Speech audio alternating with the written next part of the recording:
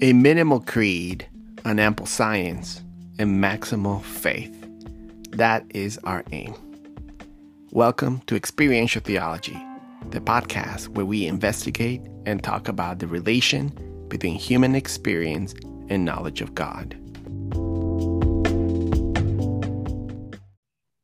Welcome back to the Experiential Theology podcast. This is episode 21.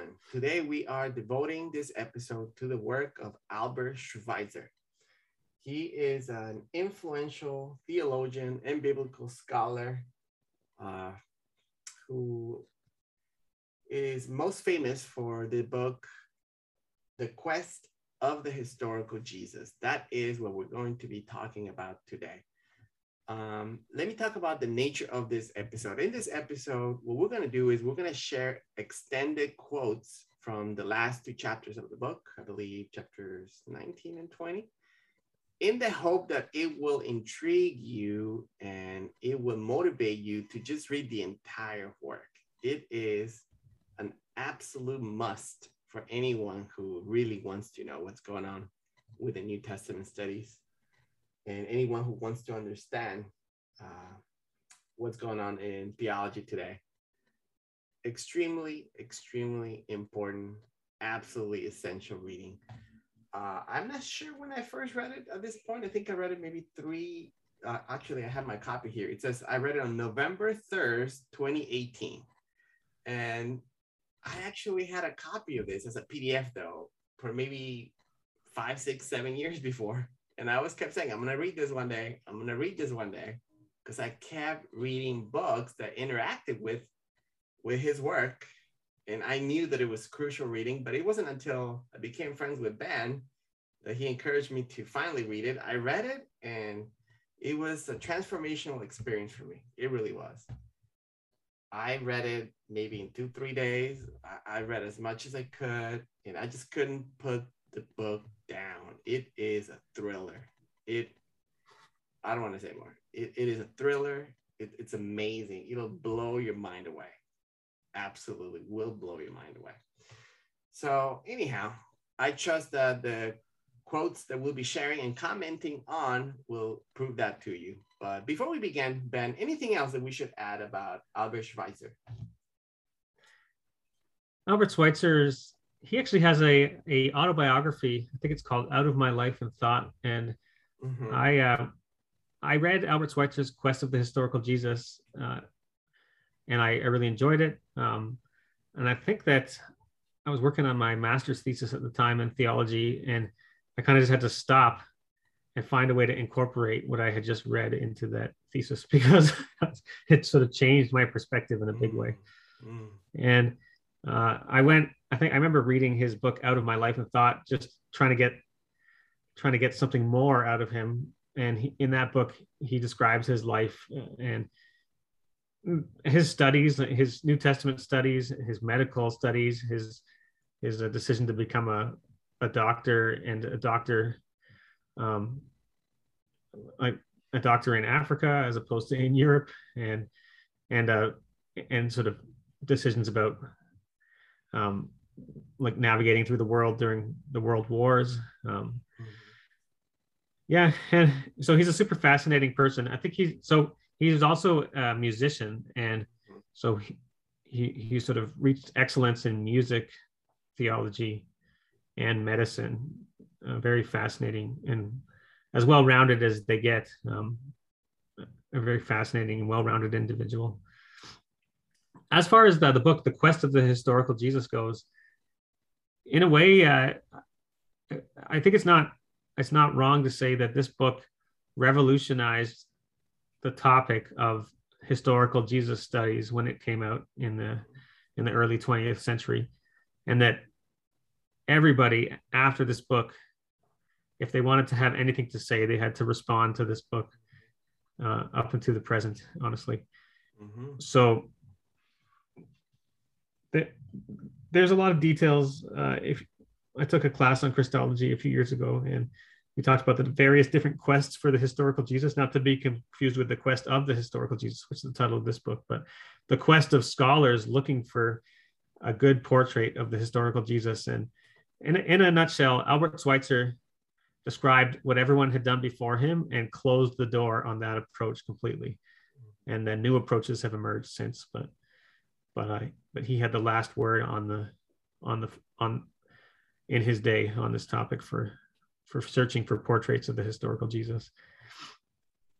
So now we're interested in experiential theology, and I think that for many people, Albert Schweitzer can be a scary author because he's maybe shaking the foundations of what we think we know about Jesus and what we think is valuable in Jesus. But rest assured, if experiential theology is something, if you've come to value that, maybe listening to our podcast or for yourself, nothing of value is lost in reading Albert Schweitzer. Like, the book ends, the last paragraph of the book, we'll read it to you. He talks about how the only real way that we can know this Jesus is at the level of obedience and empowerment and the experience of the Christian life. So as much as he may seem like a deconstructor, he actually has something quite constructive to say, and he more or less acted on it with his own life and his choices of how to spend his years and his strength. So I'll say that as well. Yeah. Yes. So, Catholics and Eastern Orthodox Christians, they have a huge collection of saints, right? Being Protestants, we really don't have saints, to be honest, but I think we can say that he is a modern day saint that we can really learn from and imitate. So, yes. Well, let's begin. Why don't you start with the first quote here? Okay. Our quotes, they're coming from chapter 19 and 20, the last two chapters of the book. And in this modern internet age, you can control F if you want to find them. I don't have the page numbers on me. So let's get the first quote going.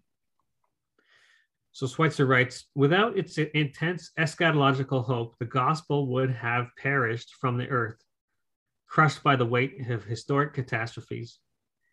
But as it was, by the mighty power of evoking faith which lay in it, eschatology made good in the darkest times Jesus' sayings about the imperishability of his words, and died as soon as these sayings had brought forth new life upon a new soil."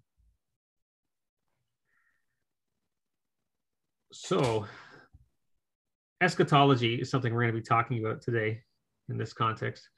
And this passage makes me wonder, or makes me want to ask, why do we even know the name of Jesus today, after all this time? Why didn't his name just vanish from the earth? Why is Christianity alive, and why didn't it just perish immediately? How has this influence come down to us? Yeah. Do you have any thoughts about this before I react to this passage? No, but I mean, I agree with his judgment. I think eschatology is of the essence to Christian thought, and I think we would do well to remember that.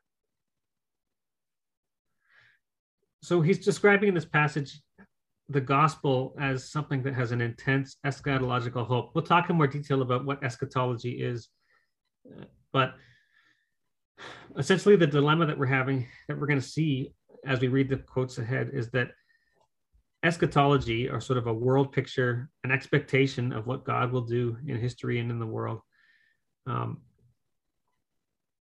intense eschatological hope is what gave Christianity and Jesus and the name of Jesus staying power on the world stage, and that brought it down to us.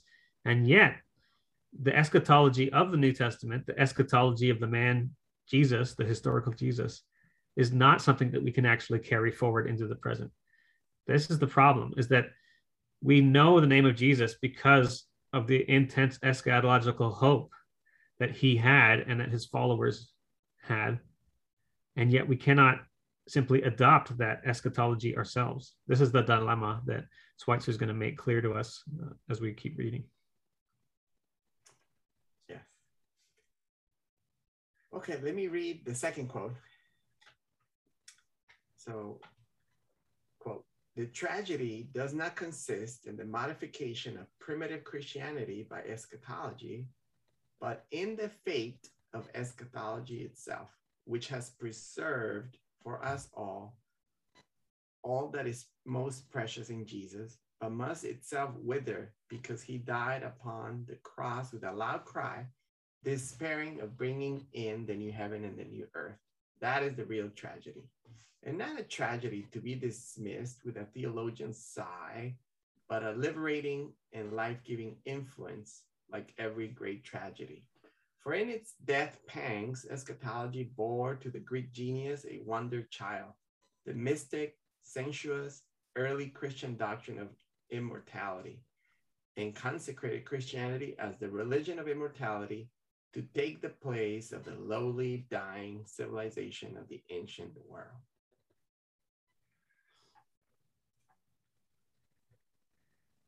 Yes. So this the previous quote before the one that you just read, I was saying that we cannot bring the eschatology into the present, and I was thinking a listener might think, oh, you could if you just had enough faith, but this passage puts an end to that, because even Jesus himself despaired of this eschatology.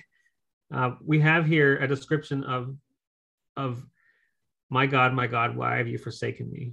In other words, this is what Schweitzer is describing here, is that when Jesus upon the cross is God forsaken and feels God forsaken, those hopes that he had, the eschatology that he had, are being crushed.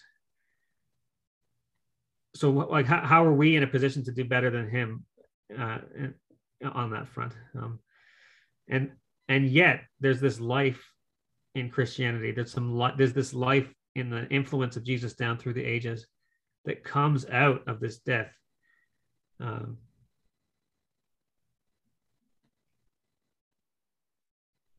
He talks about a real tragedy, Christianity as being born out of a real tragedy, the tragedy of the God-forsaken historical Jesus.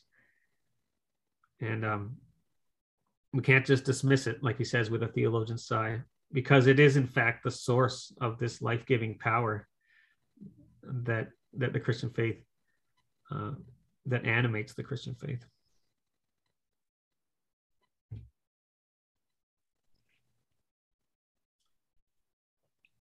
Okay. I don't know if we should bring this up right now, but I'm just trying to listen to this with the listener's perspective. They're probably thinking, when did eschatology fail for Jesus? I mean, other than his death on the cross, maybe he struggled a little bit at the end, but then he was resurrected and everything was fine. Aren't we making too big of a deal for this? What do you say? Yeah, so we're going to see in some future passages that we selected here that Jesus, that the eschatology, the specifics of his eschatology in his early ministry, didn't even pan out in his ministry, and he adjusted his eschatology midway, and then in his death on the cross, as this passage is describing, it needs to be adjusted once more, and that adjustment is painful. Changing your eschatology is painful, and yet the life-giving power of the Christian faith comes from from that God-forsaken source. That's this sort of paradoxical.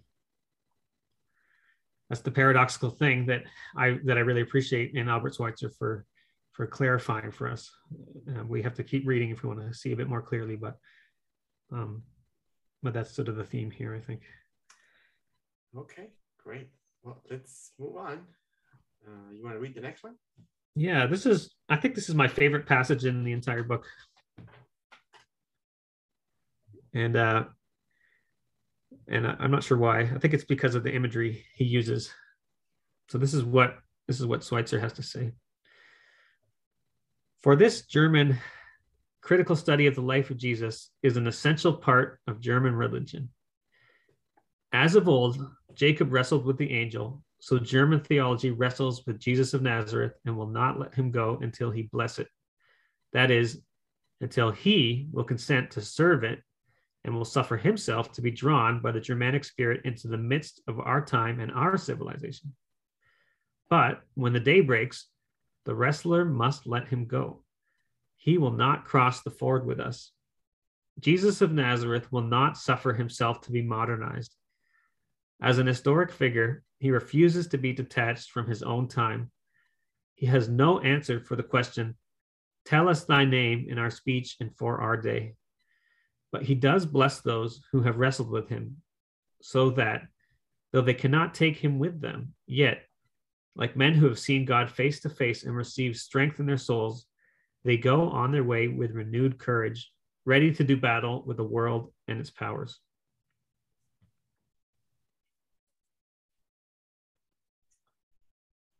Excellent.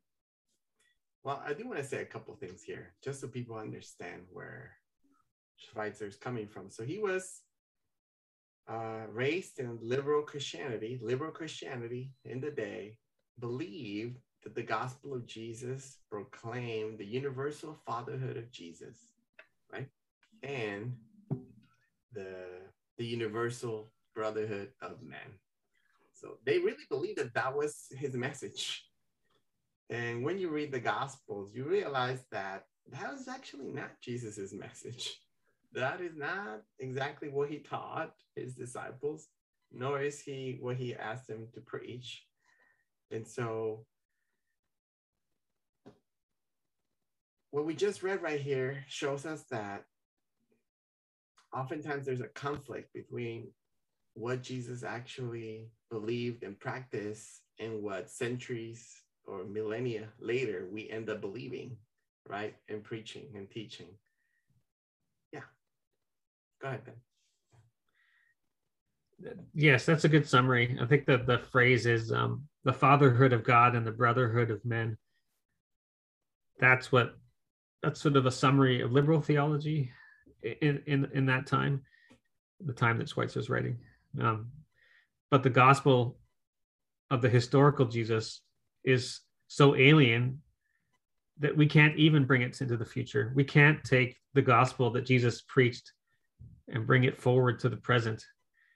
I'll be so bold as to say that Jesus couldn't even bring the gospel that he preached into the second half of his ministry when he faced some major disappointments in the middle. And we'll get to that in the next few quotes. But I think what I appreciate here is that we're starting to get a sense of the role that Jesus of Nazareth as a historical person can play in the life-giving power of an experiential Christianity today. And so we would attempt to wrestle with Jesus, just like Jacob wrestled with the angel in that biblical story in Genesis. We want God to serve our purposes. We want Jesus to serve our purposes so that we can, because we see Jesus as close to God, and so we can get God on our side if we just get Jesus on our side. And so what Schweitzer's saying is that at a practical level, it's impossible. Like, we may wrestle with Jesus and try to glean from the Gospels, which are 4 different accounts of his life, glean a unified picture of Jesus that will serve our purposes today, is particularly that such that Jesus will be on our side and that Jesus will bless our programs and our projects. But because he will not suffer himself to be modernized, as Schweitzer says, that project is bound to fail. Any sort of Jesus that we can extract from the Gospels and use for our own purposes today will not be, in fact, the historical Jesus. It'll be something of our own making, a concept of our own making. Schweitzer says, as a historical figure, he refuses to be detached from his own time. He has no answer for the question, "Tell us thy name in our speech and for our day." It just can't be done. And I guess maybe that's one of the big values of this book, of Albert Schweitzer's work, is that it helps us to appreciate that we just can't pull Jesus out of the past and into the future without changing him so much that it's not even Jesus anymore. So that's sort of the negative side. And we may think, well, what's the point then? What's the value? And in the biblical story of Jacob wrestling with the angel, Jacob is still blessed, but he's wounded in the process, and he can't, in fact, control how God will bless him. And that's the same thing with the historical Jesus. We're blessed as we wrestle with and try to understand Jesus. And even though we can't make him go with us, make him go our way, we still receive a strength from, we still receive some sort of strengthening from him. And what do we do with that? We do battle with the world and its powers. That's the end of the quote. And it just strikes me that there are so many clergy who make a living pretending that they are successfully wrestling with the angel and forcing it to cross the river with them, and that the blessing is with them and their church and their method and their book series or whatever. And it's just not true. It can't be done. I think that that's really helpful. And that's one of the reasons why I love this passage so much. Yeah. And just so people know, he talks about German critical study. Germany has been a powerhouse when it comes to theology and biblical studies for a long, long time, to this day. And I would say within the last 200 years, they became very famous for doing a historical, critical study of the scriptures, of theology, of church dogmas, and so forth. And a lot of people are not fans, of course, because they ended up questioning, overturning a lot of beliefs. And so I've encountered many people also who are very pious, and they want to embrace the creeds, they want to embrace the message of the church, and anything that brings a critical reading or study of the scriptures, the creeds, church history, and so forth, they are not in favor of. So, yeah. I mean, they really believe that the less critical your theology, the more holy it is. And they look down upon people who are willing to do this critical work, which is sad, but I mean, that's just where they're at.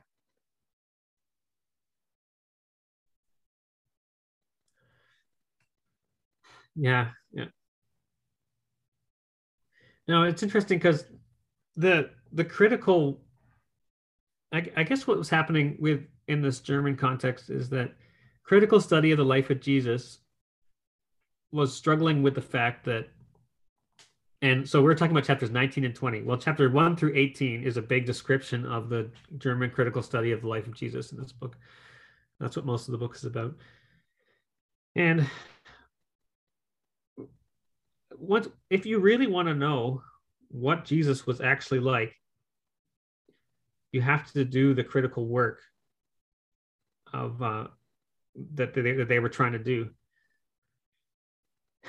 But the problem is it's very hard to be neutral as you do that work, because who Jesus is, what he was really like, what he was really about, the stakes are so high, especially when it's going to affect your Christianity and your faith, and especially when your Christianity and your faith is tied up with your social life, how you make a living, what counts as being a good person, what counts as good politics, and so on. There's just so much that's tangled up in the so-called critical study of the life of Jesus that basically almost anybody who puts their hand to it comes up with something new, comes up with something different, something potentially advantageous for themselves and maintaining their present status quo. So I get the sense that the critical study of the life of Jesus that was happening at the time, they were trying to be as objective as possible, but they were trying to find a way to make Jesus speak to the present day or at the time. And Schweitzer's approach is completely different. It's to say that let Jesus be weird, let Jesus be impractical, let Jesus be wrong. I think that's a good example. Let Jesus be wrong about things. What if Jesus was wrong about eschatology? What if it didn't actually go as he was hoping? What then? And what's amazing about Albert Schweitzer is that just when you think all is lost, he can point to the spiritual power that flows through the name of Jesus Christ, and that can be accessed in the present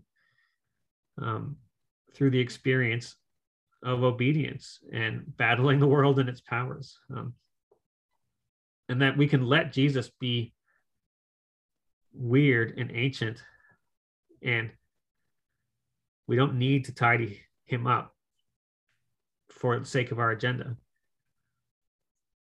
And yet the spiritual power of Jesus is still active in the world. That it's the eschatology that we cannot accept that nevertheless is the vehicle for what's of great value in him.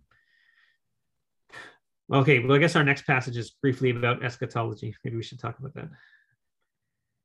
This is a quick definition that Albert Schweitzer gives kind of in passing. He says, eschatology is simply dogmatic history as molded by theological beliefs, which breaks in on the natural course of history and abrogates it.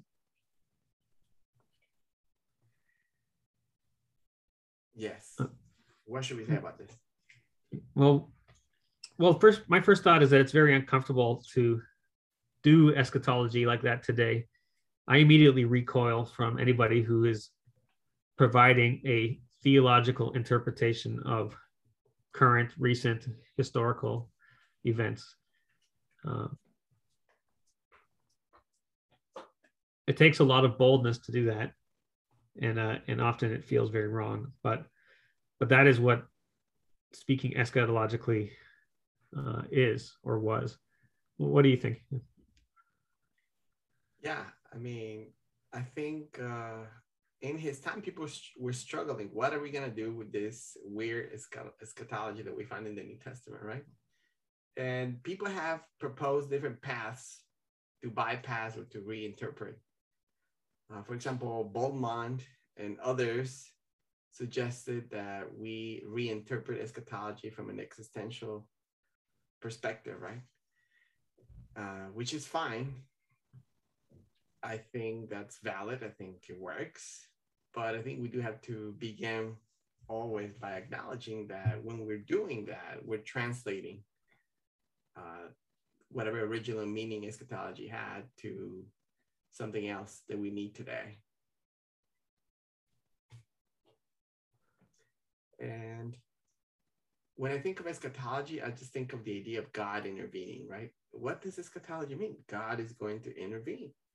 In Jesus's day, John the Baptist, Jesus, and many of their followers, right? They had a really strong conviction that God was about to intervene in world history for their good and turn everything around. They had this 2H belief, right? There's this age, and then there's the coming age in which God intervenes and becomes the universal king, and his kingdom turns things around for his people.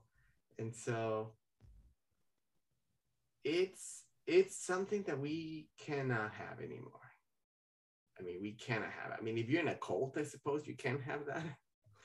And there are cults that do have this very strong eschatological belief that their leader is the second coming of Jesus or something like it. But overall, for the church as a whole, this is just impossible. It's been 2,000 years. We cannot have this intense belief in the second coming. Yes, we can confess it, we can profess that we believe it, but materially, you're not gonna be able to get the church to live in light of that belief and to make changes and to act like it. Like it's impossible. It's not gonna happen.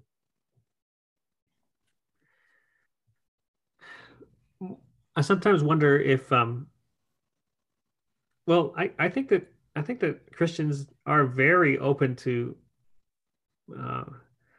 the idea that Christ would return soon and quickly within their lifetime. And as I talk to different generations at churches I've been to, I've noticed that this kind of belief skips a generation. So one generation expects Christ to return at any time, and then their children, if they're still in the church, think, nah, probably not. And then their children after that think, oh yeah, Christ could return at any time.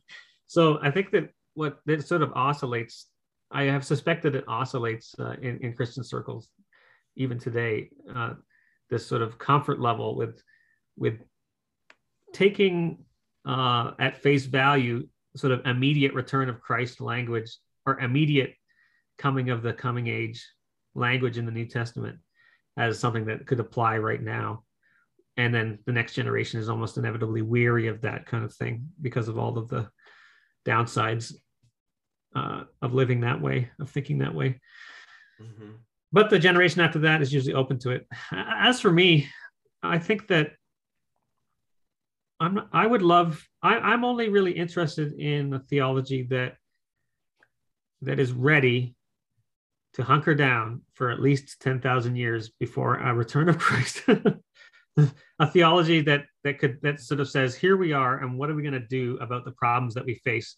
Because guess what? Will anybody even be here in 10,000 years to welcome Christ? It's far from clear to me in our current situation that humanity will persist for another 10,000 years. Mm-hmm. And I think that in the nuclear age, which our parents were born into, we've come to have actually well-warranted reasons to fear for eschatological destruction. And then in our age of climate change, we also have well-founded reasons to fear that there might not be anyone around in 10,000 years.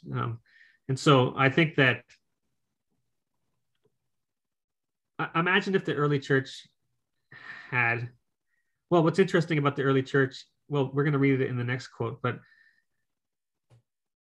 a lot of, when you read the New Testament, a lot of what you read is written on the assumption that there's only like 20 years left at max ahead of us. So we're going to make all of our decisions with that assumption in mind. But the fact is that there was a large amount of future ahead of them, and maybe other decisions in a slightly different ethic would have made more sense. So let's, do you want to read the next passage? Sure. The whole history of Christianity down to the present day, that is to say, the real inner history of it, is based on the delay of the parousia, the non-occurrence of the parousia, the abandonment of eschatology, the progress and completion of the de-eschatologizing of religion, which has been connected therewith. It should be noted that the non-fulfillment of Matthew 10:23 is the first postponement of the parousia. We have therefore here the first significant date in the history of Christianity. It gives to the work of Jesus a new direction, otherwise inexplicable.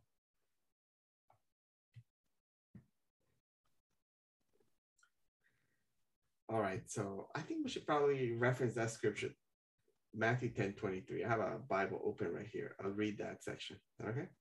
Okay, so great. Here, Jesus basically gets his followers. He chooses 12 of them to be his special followers, the apostles, right? And then he sends them out to preach, right? And he tells them to go out and to preach in every village in Israel, every town. But then he specifically says, this is what's going to happen to you. He says, brother will betray brother to death, and a father his child, and children will rise against parents and have them put to death, and you will be hated by all because of my name. But the one who endures to the end will be saved. When they persecute you in one town, flee to the next. For I tell you the truth, you will not have gone through all the towns of Israel before the Son of Man comes. So essentially, Jesus is saying, look, this is a really short mission. You're not even going to finish the mission because the Son of Man is going to come down from heaven with the holy angels, and it's going to be glorious and magnificent. You're not going to finish the job, but just help as many people as possible to be ready so they can endure to the end and be saved. But before you finish that, the Son of Man will come down in glory. All right. Any thoughts on that scripture? Yes. Okay. So I think that it's safe to say that Matthew 10 and the passage you just described is the central passage for Albert Schweitzer's interpretation of Jesus. And he brings this up in his book, Out of My Life and Thought, as well. And for me, it's always been something I glossed over, something I didn't really pay attention to, something that didn't matter. So why was this passage invisible to me for many years? Well, number one, I have had the perspective that Jesus needed to be right about all things theological and eschatological in order for him to be worthy of Christian worship or worthy of worship. And Albert Schweitzer just says, look, he was wrong. he was wrong. He expected to send the disciples out, and for that to usher in the end of the age, and for basically the whole coming of the kingdom of God to be complete before they finished their mission. And he was wrong. I couldn't see that though before. I couldn't entertain that thought, but I'm able to entertain that now. What I want to say about it though is that I still, and I think this is why I'm so excited about Albert Schweitzer, is that his work has helped me to see how Jesus can still be the revelation, how there can still be such a thing as the revelation of God in Christ, how Jesus can be worthy of worship from the Christian perspective, and how this doesn't actually detract from that at all. The worthiness of Jesus for Christian worship doesn't have to do with him having a particularly correct eschatology, because as of Matthew 10, we already see an eschatology put on the table and then fails to meet expectations. That midway through his ministry, he's already faced a major disappointment, and not a disappointment with other people, a disappointment with God. God hasn't done what Jesus of Nazareth expected God to do in Matthew 10:23. It went differently. And Jesus adapts. And I think that in seeing how Jesus adapts in Albert Schweitzer's portrait, we get to see the movement of the Spirit of God from an experiential theology perspective in the man Jesus Christ, in a way that is something that we could actually seek for ourselves and imitate for ourselves as we face disappointments with what we expect God to do as well. I think that's huge. The idea that in this episode, we can actually imitate Jesus, right? This is something we can do. We're going to experience disappointment in God and how God works. And we can adjust our expectations and still be faithful and move forward, make adjustments, right? That's huge. And the problem is that a lot of us read the Gospels for years, think that, Jesus knows everything. And therefore, we miss the humanity of Jesus, right? We miss the humanity of Jesus. He was kind of learning on the go when it comes to many things. And it's impossible, really, for a human being to know how the end is going to come about. Just like it is impossible for a human being to know how God created the world out of nothing, as Christian theology, by and large, seems to state, right? So these are not things that we have access to, that we can touch, that we can explore. And Jesus is modeling a very human way of believing and following God. And I think that's very helpful.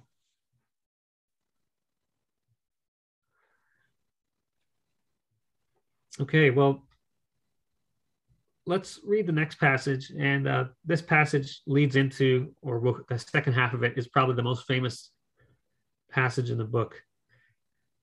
And it's remember, tragedy is what we're talking about, the tragedy that gives birth to the Christian faith. This is what we're talking about here. And I think what we want to appreciate is that Schweitzer isn't just saying Jesus is not someone who knows everything, because look at the mistakes he's making, look at the things he was wrong about. He's also talking about the greatness of Jesus. And I think that when Christians want to worship Jesus, they want to worship means sort of magnifying some greatness in some sense. Like we're looking to Jesus, we see something great, and we dwell on that and praise that or draw from that. But what if the thing that we think was so great wasn't even the real source of greatness? So finding out what the actual source of the greatness of Jesus is really important for Christian worship. That we're actually worshiping in truth, in spirit and in truth, and not just worshiping what we would prefer Jesus to be like. So having Jesus vulnerable in this way, vulnerable to disappointment in Matthew 10:23, and then vulnerable to disappointment on the cross through the God-forsaken cry. Mm-hmm. It's redirecting our attention to what the greatness is in Jesus Christ. Okay, so some would say, and I can't help but think of Karl Marx. I've never read Karl Marx, but I get the impression from him that he has his picture of history as like a series of inevitable revolutions, that this will inevitably lead to that, which will inevitably lead to that. So in contrast to that, what Schweitzer wants to say is that Jesus is not the inevitable outcome of his time and place. Jesus is thoroughly located in his time and place, and he shares the eschatological expectations of people who lived in his time and place. But there's nothing about his time and place that guarantees that a Jesus would arise. And so what we see in him is this unprovoked and frankly uncalled for greatness, tremendously great personality. So let me read the passage. Here's what Schweitzer says. He says, what is really remarkable about this wave of apocalyptic enthusiasm, this is in the time of Jesus, is the fact that it was called forth not by external events, but solely by the appearance of two great personalities. And it subsides with their disappearance without leaving among the people generally any trace except a feeling of hatred towards the new sect. So let me just unpack that for a second. So he's talking about Jesus and John the Baptist, and he's saying that, yes, there is apocalyptic enthusiasm. Yes, there is people investing in this eschatology, but you can't explain it by, you can't explain Jesus and John the Baptist. They appear out of nowhere. They leverage the eschatology of their people. They form new communities. And then after that, everybody hates those new communities. This is not the inevitable way it had to go. Okay, let me continue. Schweitzer continues, he says, there is silence all around. The Baptist appears and cries, repent, for the kingdom of heaven is at hand. Soon after that comes Jesus, and in the knowledge that he is the coming Son of Man, lays hold of the wheel of the world to set it moving on that last revolution, which is to bring all ordinary history to a close. It refuses to turn, and he throws himself upon it. Then it does turn and crushes him. Instead of bringing in the eschatological conditions, he has destroyed them. The wheel rolls onward, and the mangled body of the one immeasurably great man, who was strong enough to think himself as the spiritual ruler of mankind and to bend history to his purpose, is hanging upon it still. That is his victory and his reign.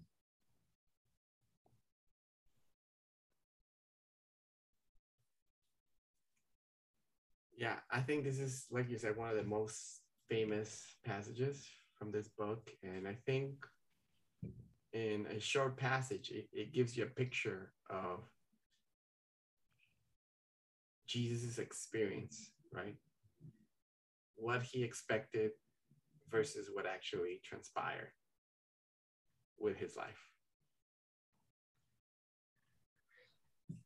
Jesus is someone who grew up among a people who had expectations for what God would do.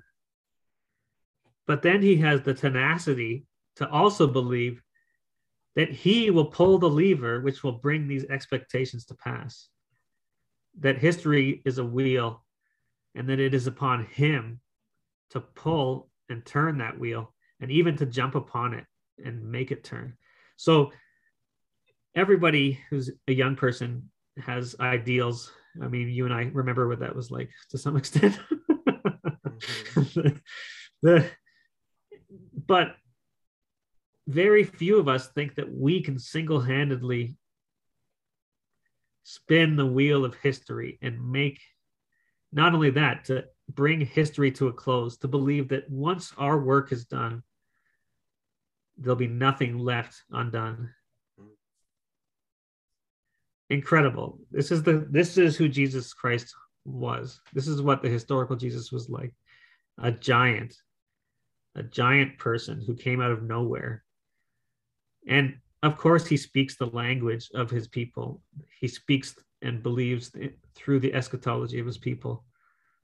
But he's the only one there who thinks that he can bring it about himself. Nope, there's nobody like that amongst his peers.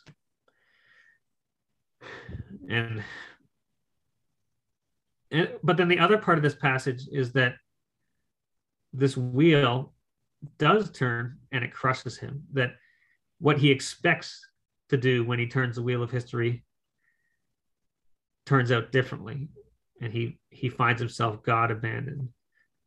And that his hopes, his eschatological hopes, he's destroyed by them and they are destroyed by him. So how can we have this dynamite of a person whose influence goes down through history unto us, and yet whose primary way of understanding the world and their primary way of us understanding him is through his eschatology? And yet he's destroyed the very thing, his eschatology, that brought him to us. This is Albert Schweitzer at his best, these insights that he has. Yeah, excellent. Very good. All right, I think we should move to this next passage. I think this one's going to answer questions that people are probably forming in their minds. I'll read this one. A few pages later, it says, "It was with a view to this initial movement that he chose his disciples. They are not his helpers in the work of teaching. We never see them in that capacity. He did not prepare them to carry on that work after his death. The very fact that he chooses just 12 shows that it is a dogmatic idea which he has in mind.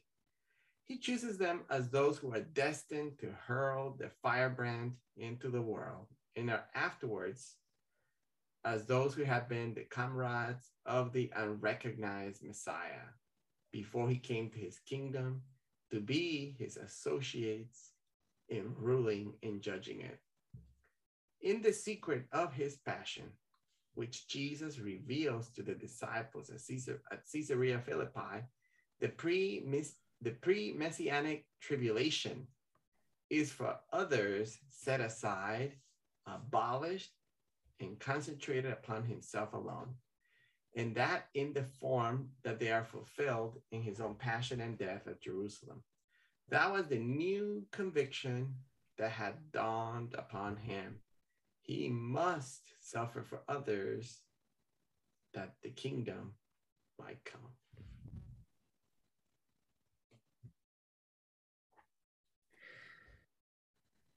Yes, so this all pivots around Matthew 10 in a way. So Matthew 10, Jesus sends out his disciples expecting, and they are his firebrand. This is the phrase that Schweitzer uses, that he's going to throw this flaming stick, this firebrand, out into the world. That's what his disciples are to him.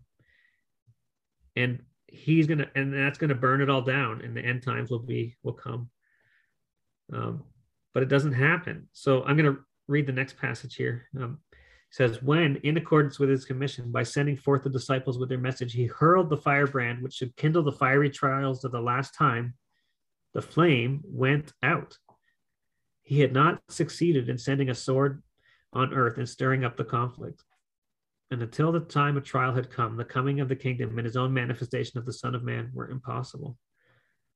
So this is the Matthew 10 disappointment, is that he throws the flame and it goes out.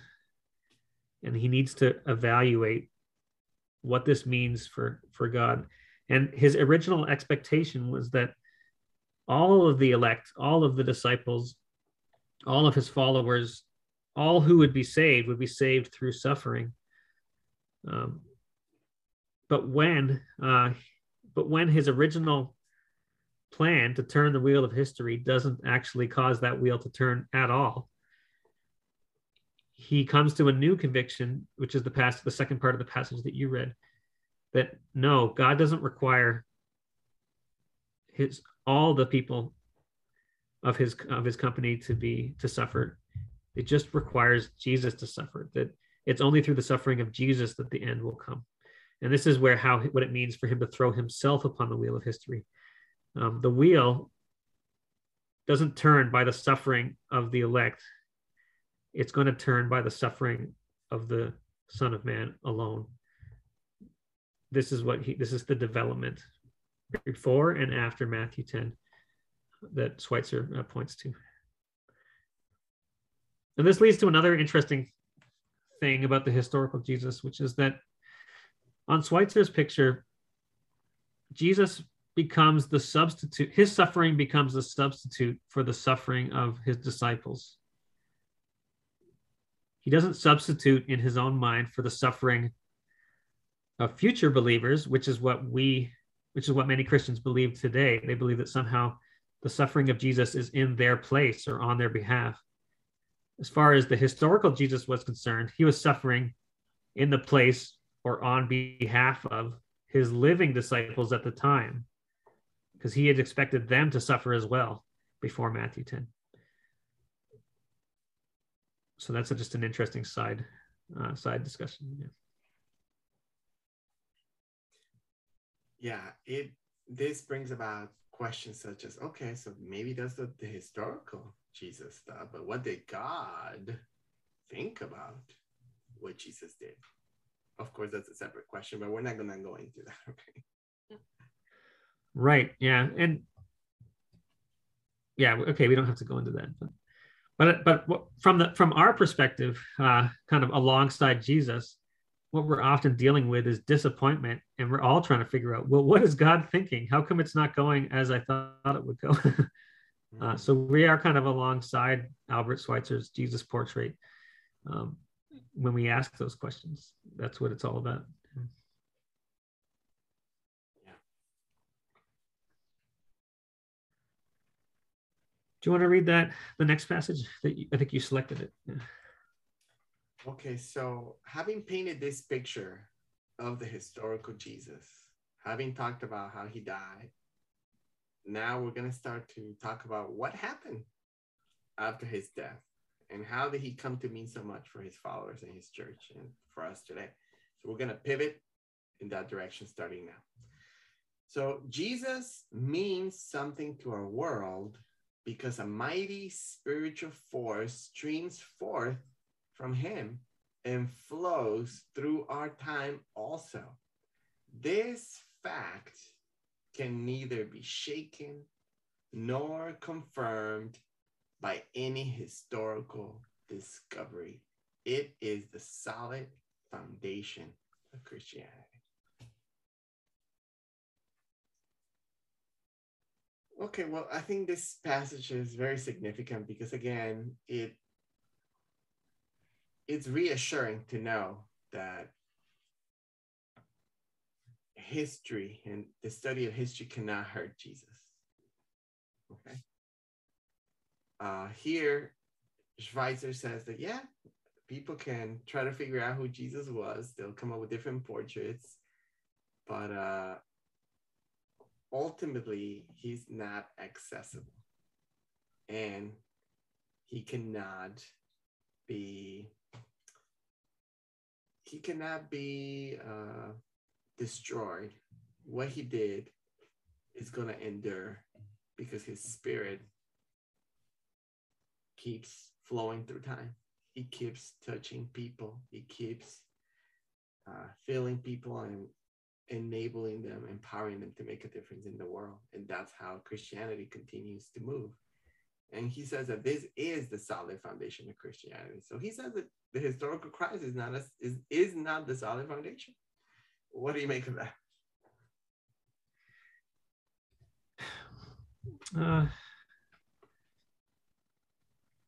So Albert Schweitzer is firmly, like this passage here is firmly in the experiential theology camp. If you want to have a camp, it's the spiritual power of Jesus today that is real and that is the solid foundation of Christianity. I'm not sure exactly how to put this. So I don't think that we want to be anti-historical Jesus in the sense that we want to free the Christian faith from the historical Jesus. I don't know if that's what Schweitzer was intending to do. What I see him doing is painting a portrait of Jesus as that's realistic. Like, of course, Jesus is somebody who believes in the eschatology of his people and of the time and place. Of course, he thinks like somebody in his time and place, and yet we can see this. What I think the word that Schweitzer uses in other places, like an imperious ruler, somebody who not only thinks that history will come to a close, that's the belief of everybody in his time and place, but who believes that he's the one that's going to bring history to a close. Well, that's something special. So I see a great deal of value in the historical Jesus portrait that Schweitzer paints. But what I also gather from this is that it's not the teaching of Jesus that matters. It's not the sayings of Jesus that matters. It's not the particular eschatology of Jesus that matters. It's the spiritual power that is behind all of those things. And that spiritual power doesn't even require translation. It doesn't even need to be described using words. It just is, and it's present, and it's past, and it's future. And so we can try to keep up in our descriptions and modify how we describe things and translate. But I think Schweitzer's done us a great service by pointing us toward that spiritual power and away from the particular eschatology of Jesus. So when you read Matthew chapter 10 and you say, well, what does that mean to me today? Well, it doesn't even mean to Jesus in the second half of his ministry what it meant to him when he said it. He's already moved on to a new perspective on what God's planning to do. And so we're free to follow the Spirit of God in a new way once we allow the particularities to be particular and not universal. Great. Excellent. All right. For our next passage, we're going to talk about Paul. So the Apostle Paul is making an entrance here. Let's see how he helps us. Go for it. Okay.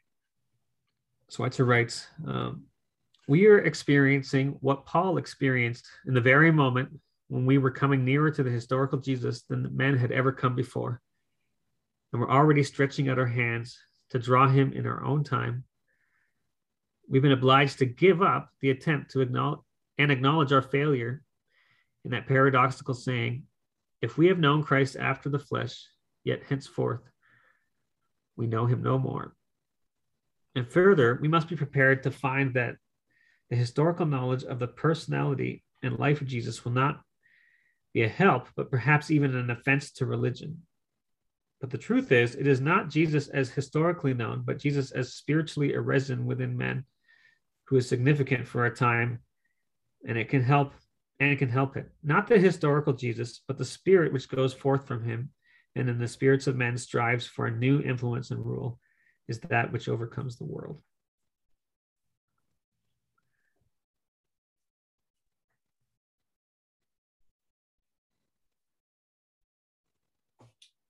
Yeah. So here we have the Apostle Paul introduced, because of course the Apostle Paul is probably the most important figure in Christian theology.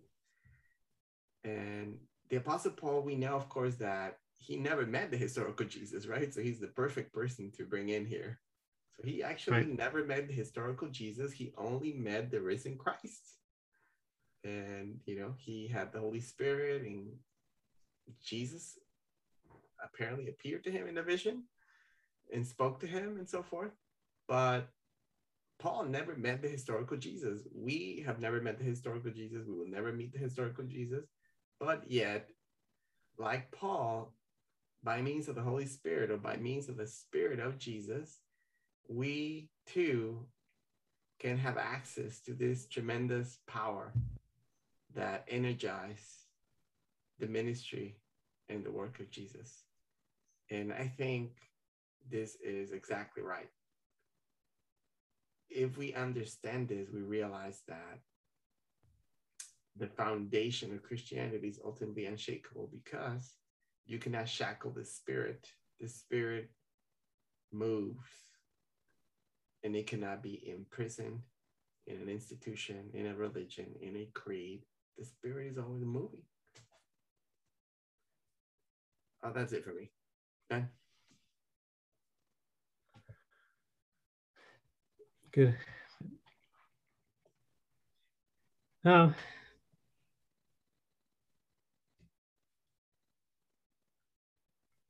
Okay, so how about we go to the last quote we have here? I'll skip one. Does that sound okay? Yeah. Okay. So here's the last quote we have to share, and this is actually the last couple sentences in the book. This is the way Albert Schweitzer concludes his book. He writes, Jesus comes to us as one unknown, without a name, as of old. By the lakeside, he came to those men who knew him not. He speaks to us the same word, follow thou me, and sets us to the task which he has to fulfill in our time. He commands, and those who obey him, whether they be wise or simple, he will reveal himself in the toils, the conflicts, the sufferings, which they will pass through in his fellowship. And as an ineffable mystery, they shall learn in their own experience who he is. So I think it's fair to count Albert Schweitzer among the experiential theologians because of this passage, that having just written some 400 odd pages on trying to recover the historical Jesus through careful analysis of the gospel passages and trying to harmonize and criticize and parse and select. As valuable as all that is, Jesus is known through obedience, through the experience of toiling alongside, toiling in the power of his Spirit towards his purposes, and not through an appropriation of a particular set of sayings that he gave, or through a particular portrait of him that we've constructed through our scholarly work. Yeah, I think that's the perfect conclusion. Again, this is the last thing he writes in the book. And like I said at the very beginning, we cannot do justice to the breadth of everything that you find in this book. It's tremendous, tremendous work. We just shared a little bit from the last 2 chapters. Our hope is that what we have read and shared and talked about piqued your interest, that these passages motivate you to find a copy, a PDF or a print version, and just read this amazing work. There's so much good in here. And I think it's always helpful to know how the book ends. The book ends with a challenge. The book ends with a challenge to follow Jesus. Wow. Isn't that amazing? The book ends with a challenge to follow Jesus in actual discipleship by doing what he wants us to do in our day and age. And he promises that if we accept the tasks here for us, Jesus too will reveal himself to us, just like he revealed himself to Paul and to many other saints in the history of the church. So I think this is a tremendous challenge. I think we should definitely follow Jesus in concrete, material ways, not just by, praising him or ascribing glory to him or saying that he was glorious and amazing and the best. We need to acknowledge him in our actual lives. And Albert Schweitzer, again, if you study his life, he did just that. He did just that. And I think that's what makes this book all the more amazing. Any parting words, Ben? I'm just reminded at the end of this episode of Soren Kierkegaard in his book Practice in Christianity. He has this concept called, where he has this axiom or concept where he says, Christ in his exaltation is Christ in his abasement. And that is, if you want to worship Jesus, naturally you're drawn to this exalted figure. That's who you want to worship. But God has exalted Christ in his abasement. God has exalted the crucified one. So if you want to worship Jesus, we are immediately redirected towards the crucified Jesus. And I think Albert Schweitzer paints us a wonderful portrait of the crucified Jesus for our consideration. Somebody who faced disappointment, somebody whose eschatology led him to be surprised at what God was actually doing, and somebody who yielded to these changes, and someone who trusted his Father despite the deepest of disappointments. And so you mentioned that worshiping Jesus isn't just ascribing glory to him. I think if we want to worship Jesus, we have to have a grip on the limits that he actually had, and realizes that when we worship Jesus, we're not worshiping the eschatology depicted in the New Testament. We're not worshiping a plan of salvation detailed in the New Testament or detailed in the Gospels. Those have been destroyed through the actual events that have transpired. And yet there's still power there to be had. That we're actually drawn closer to God through being willing to look upon Christ in his abasement, look upon Jesus and his disappointment. There's something there that was invisible to me for most of my Christian life. And I do thank this book for making it, for opening it up to me, honestly. Excellent. Well, Jesus was faithful to the end, but this book shows us that he had to be flexible in his understanding of the working of God. And I think that's a really good reminder for us. Let's be faithful to the end, but let's be flexible with our theology. Let's be flexible with how God works today. Well put. Thank you, everyone. We will chat again soon. Take care.